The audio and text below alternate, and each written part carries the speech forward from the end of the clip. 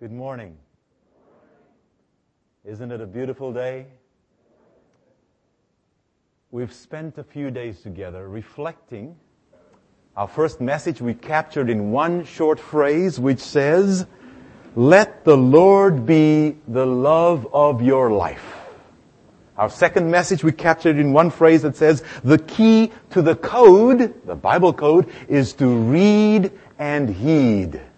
And finally, last night, we spent a few moments here reflecting on the great God we serve. And we captured that message in one line saying, to know God, don't say no to God. We're glad you've joined us again for our continued journey in what I call the Journal of Jesus. Let us pray. Bless us now, Lord, as we take some moments to reflect on what a wonderful God we serve. May we draw nearer to your throne. Today, hide me in Jesus so that my words will be your words to everyone's heart. In the name of your precious Son, Jesus Christ. Amen. Ever heard of, what's it called? Kuma Satra. Anybody heard of Kuma Satra? One hand. Okay, two hands. Yes, not too many have heard of, actually, Kama Sutra. I messed up those syllables there. Okay, let's see the hands now. Ah, come on. Yes. Interesting. Good. Kama Sutra. That worm, that malicious worm that some diabolical mind created to infect computers. I was reading a little bit about it. It was supposed to be released this month, February 3. But it's fascinating what it said. It copies itself to shared networks and then sends itself to email addresses found on afflicted computers. But what's interesting, it lures the reader with a little salacious headline. It says something like this. If you see the attachment, it says, "Give me a kiss." Or, "Schoolgirl's fantasies gone bad." You have to click on to those things that entice you. Clever. That's just the way it is with sin, isn't it? There's something that catches your attention, that tempts you. And of course, Mark Twain says, I've got no problems with temptation. I've resisted it, 1,000 times, eh? But not the sin itself. Okay, let's look at the Bible. We've talked about the good news so far. Let's now talk about, if you want to, today, the bad news. Ezekiel chapter 18. Ezekiel chapter 18. We want to go from the good news of God's love for us, the good news of the Bible, the goodness of the great God we serve. Let's now go to the bad news. Sometimes you have to listen to the bad news also so you can get a complete picture, right? Ezekiel chapter 18 verse 20, the bad news. Just 6 crisp words at the beginning of that entire verse that says, and I'm reading from the New King James Version, "The soul who sins shall" what? Shall die. The soul who sins shall die. The rest of the verse just says, everybody has to bear their own guilt. You don't pass guilt on. Now go with me to Romans chapter 3, because the question says, how many of us will die? Romans chapter 3. The soul that sins shall die. How many does that include? Romans 3 in the New Testament gives us the answer to that question. Romans 3 verse 23. Now obviously it's a continuation of a thought that starts in verse 21, but I want to pick up just those short few words there, about 10 or 12 words. For how many have sinned? What does your Bible say? All. Notice the word A-L-L. For all have sinned and fall short of the glory of God. That doesn't leave any human being out. And by the way, we know there's only one exception. And who was that? Jesus. The Bible says he never sinned, never committed any wrong. But for the rest of us, it includes everybody. Now, by the way, the Bible has actually many different definitions of sin. One of the most common we use is found in 1 John chapter 3 verse 4. Some of you might know it. What is sin? Sin is transgression of the law, or in modern language, lawlessness. But actually the Bible has more than one definition. That's probably one of the best known ones. Sin is lawlessness. But the Bible also talks about sin actually as a broken relationship. sin as a revolt against God, sin as an act, all kinds of definitions. But in essence, sin is best described if we go back to Isaiah chapter 59. Turn in your Bibles now to Isaiah chapter 59, verses 1 through 3. Because here Isaiah captures the essence of this whole concept of what really is sin. This is the bad news. We'll come up with some good news before the day is over. So don't leave us. Isaiah 59, verses 1, 2, and 3. Ultimately, this is what sin is.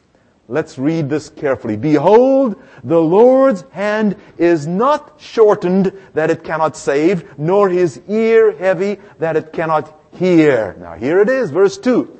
But your iniquities have separated you from your God, and your sins have hidden his face from you, so that he will not hear. And it continues, for your hands are defiled with blood, your fingers with iniquity, your lips have spoken lies, your tongue has muttered perversity. Notice it says, your iniquities have separated you from God. And incidentally, just by the way, there are several words that are used in the original Hebrew language and in the Greek language for sin. Just as in English, when we talk with each other, we say, hey man, you wronged me. Or, you really did me bad. Whatever term we use, we say, she sinned against me. We use different words to convey a similar concept. Now in the Bible, there are mainly in the Old Testament, three main words for sin. I want us to go back to a verse I used last night briefly. We'll come back to Isaiah 59 in a moment. But go quickly to Exodus chapter 34. We talked about it last night within the concept, yes, we want to give you some good news right now. We were talking about the bad news. Everyone has sinned, okay? But I want to remind you about some of the good news as well, right here. And to look at three words that show us different concepts of sin. Exodus chapter 34, verse 7. Exodus 34, verse 7. Talking about God, this merciful God. Verse 7, keeping mercy for thousands. And last night we showed you that it was actually thousands of generations. The book of Deuteronomy chapter 7, verse 9 brings that out. Keeping mercy for thousands of generations. Forgiving iniquity. Notice, iniquity. There it is, the first word. And what? Transgression. And what? And sin. Interesting. God forgives iniquity and transgression and sin. And the reason for the three words is because actually in a certain sense, three kinds of sin. As you look at the word iniquity, and I thought I'd give you just a quick study of that. Iniquity is generally seen as crookedness or perverseness, moral distortion. That's how it is understood. It's a specific word. Sometimes it's used for the word guilt. Okay? The second one, transgression, that is a deliberate rebellion. Choosing to do wrong. Like a child who says, I'm gonna do it. The mother says, don't do it. I'm gonna do it. And the kid runs it and does it anyway. Direct rebellion. And then, of course, the other word for sin is to miss the mark. Ever happened to you? Anybody done some archery? And you're shooting at something, shooting at a target, and somebody distracts you, and that arrow goes way off. Okay? Now, not that you intended to hit over there, but because you were distracted. You were not able to keep your eyes on the mark. So these are three different things. But by the way, they are all sin. They all hurt people. Now let's go back to Isaiah chapter 59. Back to chapter 59. Notice here what it says. Your iniquities, chapter 59 verse 2, your iniquities have separated you from God, and your sins have hidden his face from you so that he will not hear. God doesn't hear because we continue doing what we want to. We've been separated. Is there any hope for us? Oh, let's go to that beautiful story back in Genesis. Genesis chapter 3. I want to give you the picture of the kind of God we serve, because yes, our iniquities, our sins, God hides his face from that. It separates us from God. But what does he do? What does he do when our sins separate us from him? The beautiful picture right there in Genesis, the first problem parents, if you want to call it that, Adam and Eve, the children that God had created. Look at verse 8. You know what had happened by this time. Adam and Eve had both sinned. They fled. Now notice chapter 3, verse 8. And they heard the sound of the Lord God walking in the garden in the cool of the day. And Adam and his wife hid themselves from the presence of the Lord God among the trees of the garden. That's what sin does, folk. Generally, but I want to make a little caveat here. Unfortunately, in today's society, it's unbelievable. And I've been reflecting on this more and more. It almost looks like people are proud of their sins. Isn't it interesting? It used to be that people were ashamed of their sins. But nowadays, it's almost, look what I can do. Okay? It's the opposite. In the past, people used to run out of shame, hide themselves, cover themselves up. In fact, even if you go back to the Bible times, the story of Judah, in Genesis 38, he was walking down the road and there he saw a woman of the street. Her face was covered. Nowadays, they are the least covered people on the streets. Okay? That's the difference. Society has changed radically from people who were ashamed of what they do to now everybody, in general terms, everybody is just come and show where their sins are. It's amazing. All kinds of sins. I don't want to separate one from the other. But here they ran from God. Notice verse 9. Then, this is an important point, folks. Then the Lord God called to Adam and said to him. Now there are 3 words there. And those 3 words, it depends on how you perceive God as to what tone of voice you have for those words. Think about this. Did God say, "Where are you?" Or did God say, as He came lovingly, "Where are you?" Okay? It depends on your picture of God. This really is the picture of a God who is hungry, running after the runaways. And I see God as saying, "Adam, where are you?" Looking for him. Of course, God knew. But God wants a response from him. Look at verse 10. This is the picture of a God who runs after his runaway kids. The kids who've broken the relationship. So he said, this is Adam, "I heard your voice in the garden, and I was afraid because I was naked and I hid myself." There it is. The shame of sin. You run and you hide. But it's the God who's running after you. Your sins separate you from God. You hide from Him. But God is running after you because He's trying to reclaim us. That's the picture of the God we serve. God wants to bring us back. And God says to him, He said, "Who told you that you were naked? Have you eaten from the tree which I commanded that you should not eat?" There's the question. God is asking. God knows the answer, but God has to communicate, and He wants us to reflect, to think, and to respond. And of course, you see here, there is no peace. Beforehand, there was peace and harmony in the family. Notice what happens the moment sin enters. Then the man said, "The woman." God asks a question, okay? "Have you eaten from the tree?" Notice, let's go back to the question. Verse 11, "Have you eaten from the tree which I commanded that you should not eat?" That's the question. Does He answer it? No, He doesn't. He doesn't. His first words are, "the woman." His second 2 words are, "whom you gave." Let's not just blame the woman, let's blame God. By the way, I bumped into a former student of mine. He'll remain unnamed. When he was at Southern many, many years ago, he was rather lean. And when I bumped into him again, he had filled out, to say it nicely. And he had filled out substantially. And I looked at him and he realized I was having a difficult time recognizing him. And he told me, he said, "I am." And I greeted him, "Yes, but I looked again and he said, "Oh, my wife's cooking." And I'll admit, I thought of Adam right away. Oh, yes. How often we blame someone else.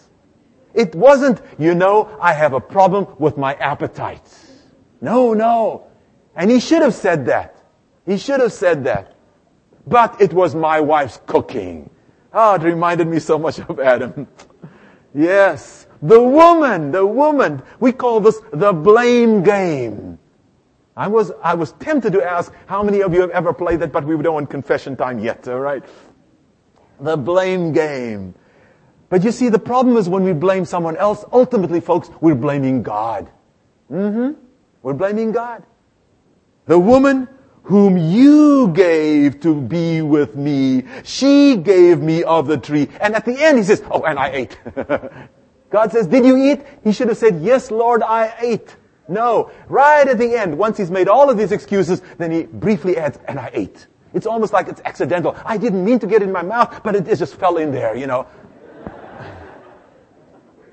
Oh, it reminds me of my dad. I've told this story before, but not in this group here. My father, as he was growing up, he told me the story, so I know it's authentic. He had a difficult time going to school. He didn't like going to school. So on his way to school, he would come across this beautiful pond, kind of a small lake, and he loved to swim, and he'd go and swim in the lake, and come back at the time that classes ended, you know how kids do it. And my grandmother would look at him and say, Alwyn, did you go to school? Yeah. Alwyn, why are you so wet? Oh, but Mom, it is so hard. It is so hard. The devil tempts me. And his mother, you get it? It's the blame game again, okay? Even as a kid, he knew the game. His mom said, the next time the devil tempts you, say, get behind me, Satan. Okay, goes again on his way to school, doesn't get to school, ends up swimming in that beautiful lake. Comes back. Did you go to school, Elwyn? Yeah. Well, why are you still wet behind your ears? He didn't dry off properly. Did you do what I told you? Yes, Mom, I did. I said, get behind me, Satan. He pushed me into the water and I had to swim to save my life.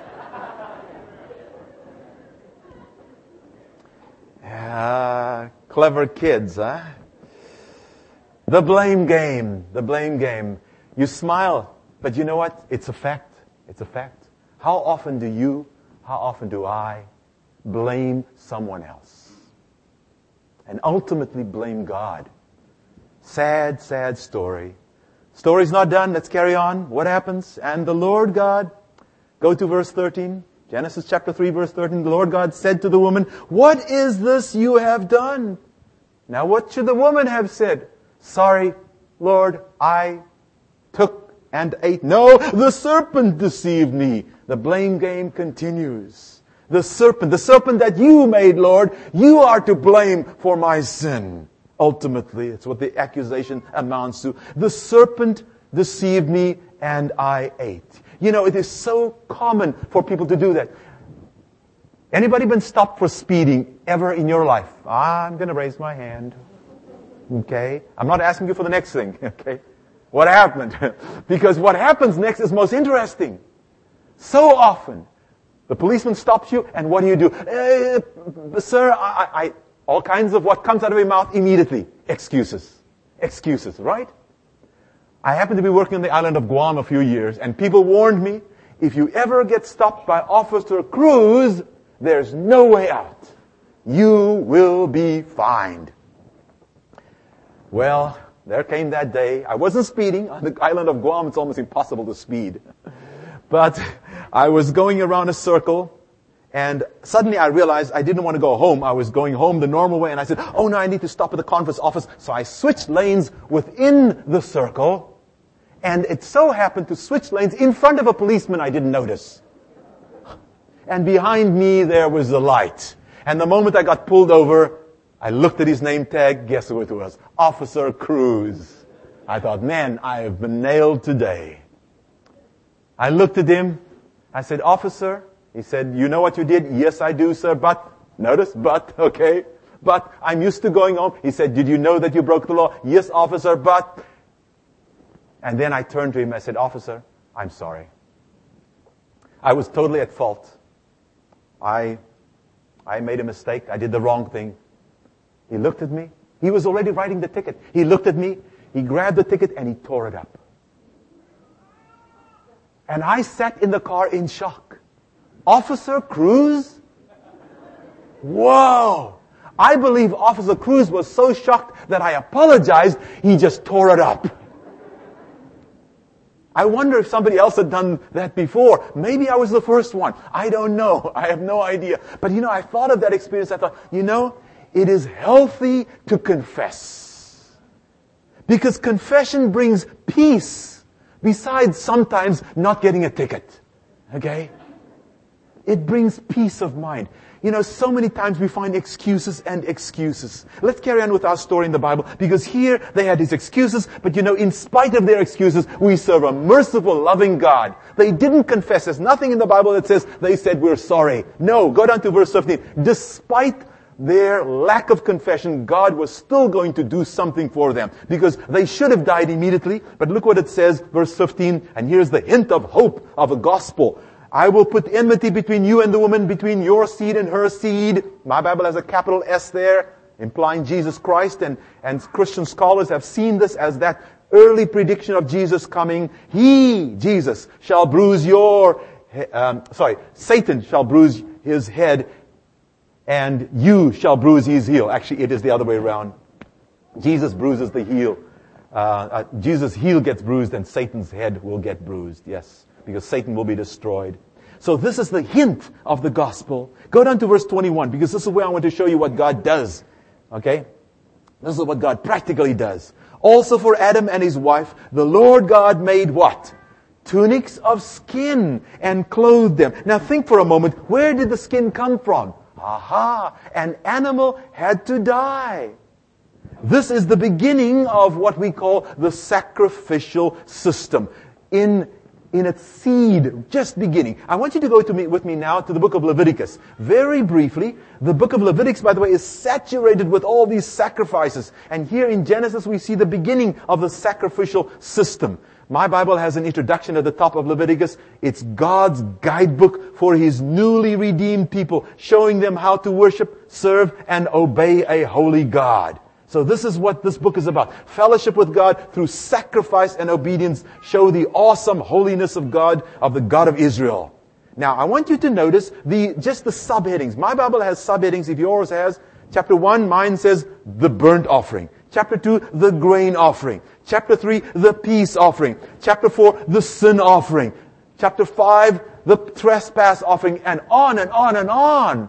Leviticus is named after the Levites. The Levites who are going to be there to serve in the sanctuary. The whole book is saturated with important information for ancient Israel as to how and what they should do if they sinned. Even if they sinned unintentionally. Anybody ever come to you and said, did you know that you really, really offended so-and-so? And you say, I did? And I said, what did I say? Oh, when you said such and such, she got offended. But I didn't mean that. Unintentional sin. Go with me to Leviticus chapter 4, because sometimes it happens that you step on people's toes totally unintentionally. Isn't that true? Now the question is, have you sinned? The answer is, yes you have. Now you didn't mean it, you didn't intend it, but guess who got hurt? Somebody else. And to them, you have hurt them, therefore you have sinned. And the Bible even has sacrifices for those things. Look at it. Chapter 4, if anyone, verse 27, chapter 4, verse 27, if anyone of the common people sins unintentionally by doing something against any of the commandments of the Lord in anything which ought not to be done and is guilty, or if his sin, verse 28, which he has committed comes to his knowledge, okay, somebody tells you about it, then he shall bring as his offering a kid of the goats, a female without blemish, for his sins, for the sin which he committed, and he shall lay his hand on the head of the sin offering, kill the sin offering at the place of the burnt offering. Then the priest shall take some of its blood and with his finger put it on the horns of the altar of burnt offering and pour all the remaining blood at the base of the altar. Wow! In other words, if you hurt somebody else, even unintentionally, in ancient Israel, there you had to go to the sanctuary and have a sacrifice. Let me ask you the question. If you say something about somebody else, and you never meant to hurt them, but that person got hurt, what is the implication? What should you do? Go and say sorry. I'm so sorry for what I said. I did not intend to harm you in any way. Please forgive me. Even for unintentional sin, because somebody has been hurt. Very interesting. Now, when you study the whole Levitical system, the sanctuary system, it's very interesting that three major things come out from the study of it. Number one, there's the laying on of hands on the animal, symbolically transferring your sins. The animal then is killed. This is the blood, this is the substitute, because the Bible says all have sinned and fall short of the glory of God, and the Bible says the wages of sin is what? Is death. So you don't have to die, and so you transfer it onto the animal. The animal then loses its life, but then the blood in some manner is taken into the sanctuary during the daily services. We'll talk more about the sanctuary later on and what happens in the sanctuary. But here we find these things happening even for unintentional sin. Now skip with me to the next chapter, 2 chapters later on, chapter 6, because sometimes it's not just unintentional, sometimes we plan it because we choose to get even. Okay? And by the way, few people ever get even, they always go overboard. You know that. So, what happens when we actually sin by choice? Leviticus chapter 6 verse 2, those are the strong words here. If a person sins and commits a trespass, strong word, rebellious act against the Lord. How? A rebellious act against the Lord by doing what? By lying to his neighbor. Yes, if you lie to your neighbor, you're sinning against God. Interesting. And about what was delivered to him for safekeeping, or about a pledge, or about a robbery, or if he has extorted from his neighbor. Skip to verse 4. Then it shall be, because he has sinned and is guilty, that he shall restore what he has stolen, or the thing which he has extorted, or what he was delivered to him for safekeeping, or the lost thing which he found. Verse 6. And he shall bring his trespass offering to the Lord, a ram without blemish from the flock, with your valuation as a trespass offering to the priest. And verse 7, so the priest shall make atonement for him before the Lord, and he shall be forgiven for any one of these things that he may have done in which he trespasses. Incidentally, it's very interesting. It talks about restoring, giving back what you have taken. Put in parentheses there, right by that verse, put it right there by verse chapter 6, verse 4, if you have a pen or pencil, because I want you later on to read Ezekiel chapter 33, verse 15. It talks again about the importance of making things right by giving back what you have taken. Now, this is not easy sometimes, but you know what? By God's grace, we can do it. Going back and taking care of things. And as a result, verse 7, right here, Leviticus chapter 6, verse 7 says, so the priest shall make atonement for him before the Lord. Atonement. They've broken that word up in English, at one mint. And it's correct to look at the word, because you see, sin separates you. And now you are brought back together. Reconciliation. And what happens when there's reconciliation? Folks, there is a peace in your life. Got to share with you a story. Happened not too far from here. Inland Empire. I was told that I am right now in this area. I was here about a dozen years ago. I came here to visit one of my students. I was on vacation. And I try to plan things when I have a chance to go and put in something fun. And right up here, there was the Inland Empire 15K race walk. And I was serious into race walking back then, and I thought I could do okay, and I came along, I got into the race. But if you're going to do it technically and correctly, there are judges all along the way, and they're very fair. 3 judges, different judges, must check to see, so there's no connivance. Nobody, just one judge who doesn't like you. There must be 3 separate judges in 3 different places who decide that you are wrong in your walking. Because, you see, if you don't walk right, you might be running or whatever, and it won't be fair with the rest of the walkers. So here I was on this race walk. And I was walking, it was a loop. You go up a few kilometers, I think 3 or 5 kilometers up and back. So you can do this loop, I think it was 3K, and we would loop 5 times. Well, I hadn't learned how to walk properly yet. I'm talking about race walking, okay? So here I was, and within maybe first mile or so, I heard a judge say, number, let's say, 346, bent knee. Bent knee, yeah? You're not supposed to bend your knees in a certain place. Okay, that's where they get that characteristic hip swing. of the race walkers. Have you ever seen them on the Olympics? I said, oh no, and so I'm trying to keep my knees straight. It's pretty hard if you don't know what you're doing. Oh, a few minutes later, number 346, bent knee, and I knew I had one more chance. And this is a dozen years ago, before the 3 strikes and you're out law even became law in California. But sure enough, before 1/3 of the race was up, number 346, 3 strikes and you're out. And I was disqualified from the race. I was so embarrassed. So embarrassed. I didn't want to go back to the start because everybody would know I have my number on my gear. You see, this is what happens when you sin, right? Now this is that unintentional sinning. I missed the mark. I had tried to walk with my knees straight. I hadn't tried to walk with bent knees. I had missed the mark, but I had sinned. I was disqualified. I was so embarrassed, so ashamed. I walked way around in the park to get to my vehicle. And I slunk into my car. And you know what often happens with some of us? Jumped in the car and I drove straight to Taco Bell.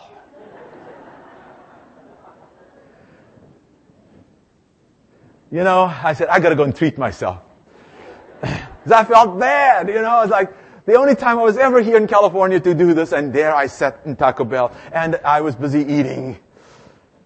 And so every race they give you what they call a goodie bag. If you've ever been to races, a little goodie bag, something like this. And so while I was now pacifying myself with a nice couple of vegetarian Mexican pizzas, I was there sitting, and I was looking through my goodie bag. I said, they gave me a little, back then they call them a fanny pack, Inland Empire, 5 to 15 years. Oh yes, good. And I put my hand in, I pulled it. Another one. 2 of them. I said, wow. I've never gotten 2. I'd been to some other races before. And I sat there and I ate my pizza and I said, I deserve to. I deserve to. I mean, they disqualified me. I didn't even get to do the whole race. But then, the strange little feeling came up here. What if they did it by accident? I said, I'll give one to my wife so we'll have matching fanny packs. And then again, that little voice said, are you sure they meant to give you 2? And I said, I cannot take it back because I'm expected to meet this friend of mine who dropped me off of the race, and I cannot go back to the race to return the second one. I found every excuse not to go back. And that voice kept bothering me. And by the way, just so that you know, at this point in time, I was a professor teaching training pastors at Southern Adventist University. I'm just letting you know, we also struggle with self-justification, the blame game. Eventually I said, okay, Lord, I'm going back. And so I got up from Taco Bell and I went straight back to the race. And by that time the race was over and everybody was now inside this big hall. And so I slipped into the back quietly and I sat down there and I walked over to somebody and I said, by the way, I pulled this out. I said, did you intend to give me 2 of these? And the lady looked at me. She said, oh, no, we meant to give you 1. Thank you so much for bringing it back. Now, if you want the second one, you can pay so much. I said, no, thanks. And I felt so at ease. And what's the best word? I felt I was exhausted from struggling with this voice that I just collapsed in the couch there for a moment. Because at last I had listened to the voice that said, go back. I knew what that voice was. Return that which you have, even though taken unintentionally. And as I sat there in a few moments of peace and atonement, if you please, relaxing, suddenly I heard them mentioning my name. I thought, what are they calling my name for? Oh no, they're going to announce that I'm one of those who was disqualified. Yeah. And I thought, what am I doing here? And I sat there in silence. And then I heard them still mentioning my name under their breath. And they were saying, is Ron Dupre here? And I went up because I thought, it didn't sound like they were going to embarrass me. And it sounded something better than that. So I went to the table. I said, I'm here. And they said, oh yes, Ron Dupre is here. We'd like you to come to the front. We have a trophy for you. A trophy. You happen to be the person who has come from the greatest distance So we are giving you what's called the long distance participant trophy. I brought it with me today because I carry this with me, folks, for the only reason to remind me and you, listen to the voice. I did not deserve this in the least.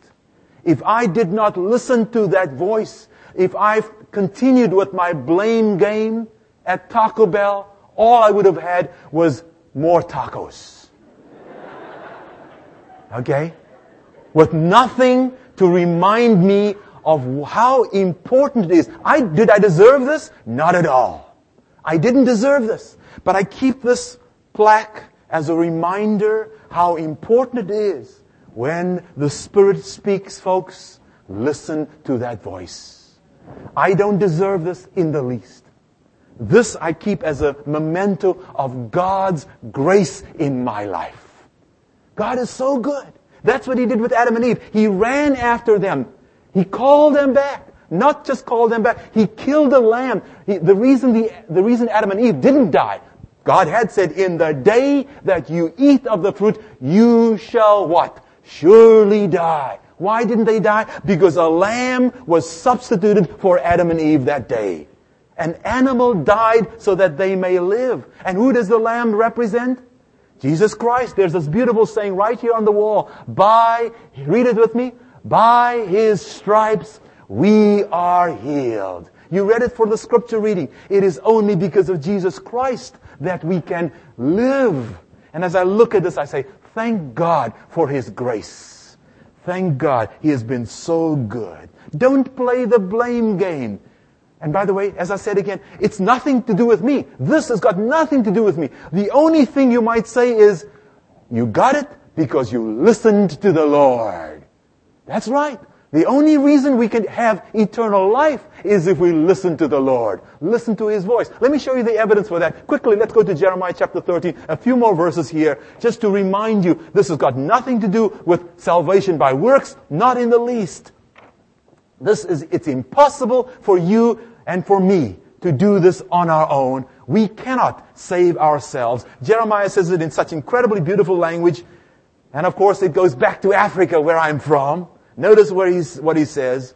Jeremiah chapter 13 verse 23. Can the Ethiopian, can the African, in other words, can a black man become white?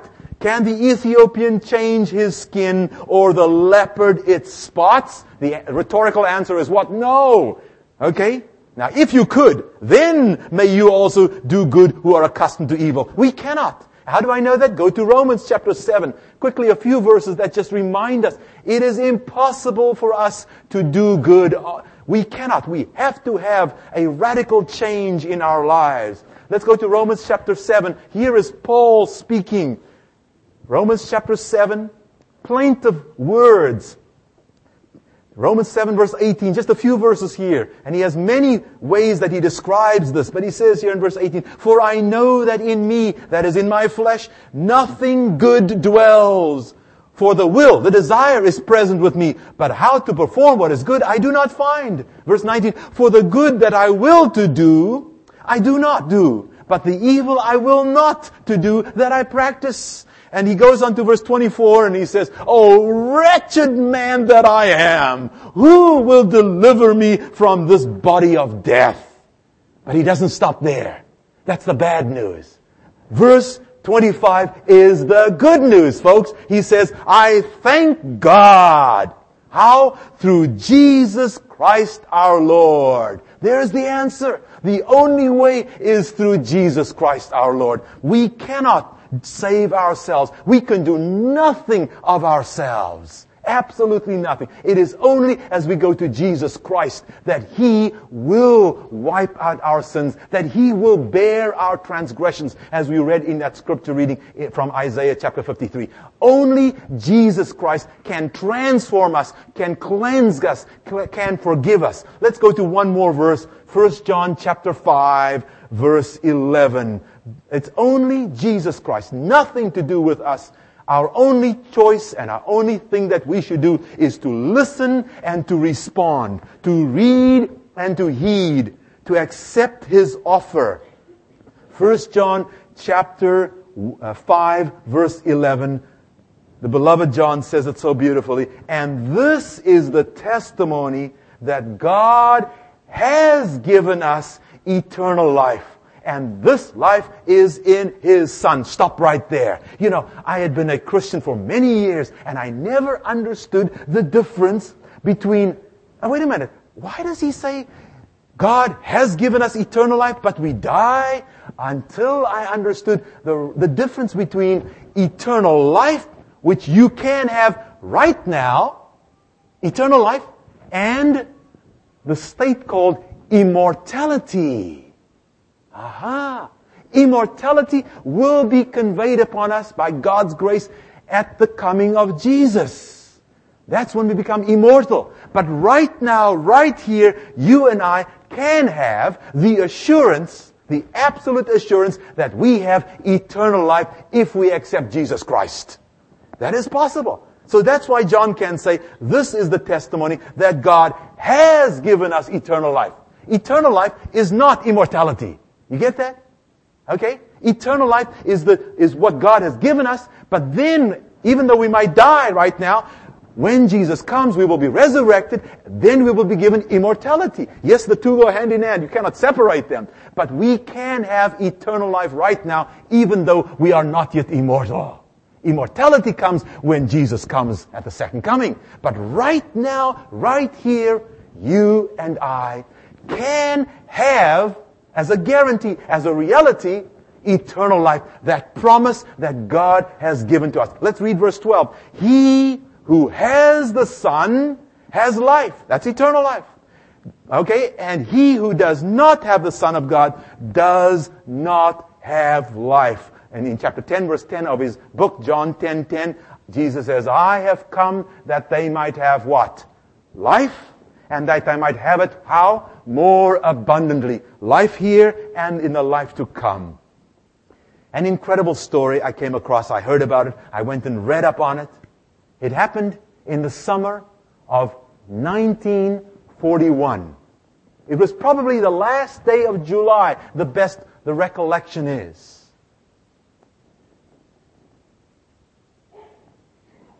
The camp sirens went off because 3 prisoners had escaped.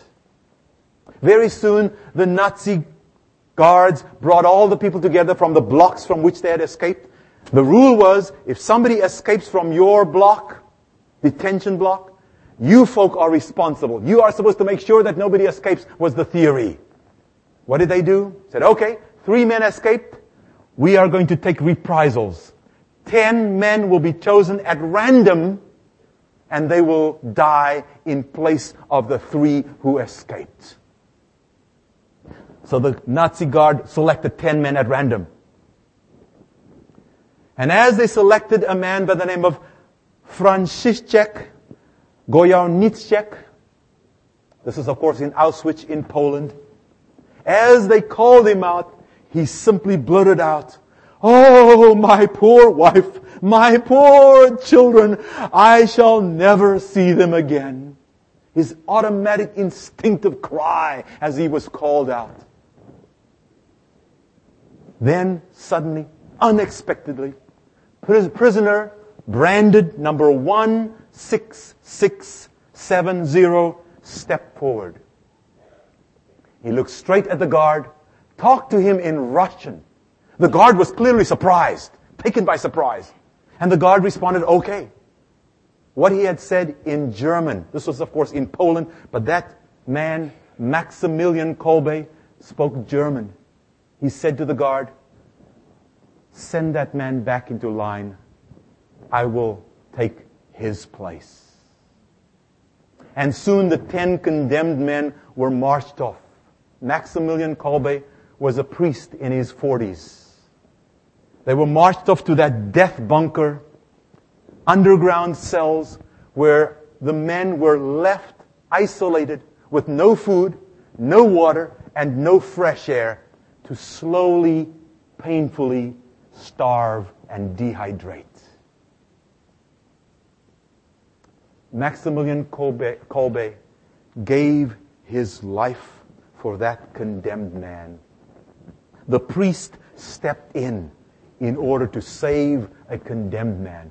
As I think back on that incredible story, and yes, those men all died. Slowly but surely, they perished, one after another. 2 weeks went by. Somehow, by God's grace, Maximilian did not die at that point. The Germans became so angry, they eventually came, and they injected him with carbonic acid to hasten his death. As I think of what Maximilian, the priest, Maximilian Kolbe did, I think of another priest, Jesus Christ, who is called our high priest in the book of Hebrews. Jesus Christ, who is willing to step forward and say, I will take the place of those condemned people. Let me die in their place. Jesus Christ, the priest, who also, according to the Bible, is the sacrificial victim, the Lamb. Remember what John the Baptizer said? Behold the Lamb of God who takes away the sin of the world. As I think of what Jesus did, my brother, my sister, my friend, what can I say but praise God? He is so gracious. He offers to die in my place, in your place. I don't know where you are in your life experience. But when I look at the way the Lord has led me in my life, His grace for me, reminding me that constantly in different ways, He loves me. He will shower me with His grace if only I will turn to Him. And so I want you to reflect, because today I would like to make an altar call. But we're going to ask our pianist to come and play for us. It's a beautiful hymn. And I want you to think very seriously about the words of this hymn. Hymn number 189, it simply says, all that thrills my soul is Jesus. He is more than life to me. I want you to sing this and think about it very, very carefully. Because as we sing, I want you to reflect. Because today, in between the verses, I'm going to make specific altar calls. I'm going to invite some of you to come forward. Specifically, I'm asking those of you who might have last night we had you write on a piece of paper, and I know, I praise God, there were some here last night who wrote down, for the first time in my life, I want to give my life to Jesus Christ. If you were here last night, we're going to invite you to come forward. And anybody else who wants to join you, I'm going to step down here and come and be with you. Shall we stand as we sing the first stanza of All That Thrills My Soul is Jesus? I'm going to invite you to kneel reverently as we have our benediction. And I'd also like to have a special prayer on those who have come this morning for rededication to the Lord. Holy Father, thank you so very, very much for Jesus. Thank you for His willingness to come and live and die for us, to take away our sins, Father, and to give us the guarantee, the absolute assurance of eternal life. Father, right now we have had several who have come forward in a public commitment, a public recommitment, a rededication of life to Jesus Christ. Lord, I pray that you will take every heart that is here into your hands, symbolically in this recommitment, and that each heart that is coming here will be renewed, revived, reformed into your image, so that others will see Jesus in a brand new and glorifying way through their lives. Lord, I want to pray for others. There might be some here still struggling, Lord, wrestling with that voice that is calling. Thank you for being such a wonderful God who runs after the runaways because you love us. We thank you, Lord, for that. We love you for that. And it is only because of that that we can say, may the God of peace, who through the blood of the eternal covenant brought back from the dead our Lord Jesus, that great shepherd of the sheep, equip you with every good for doing His will, and may He work in us what is pleasing to Him through Jesus Christ, to whom be glory forever and ever. Amen.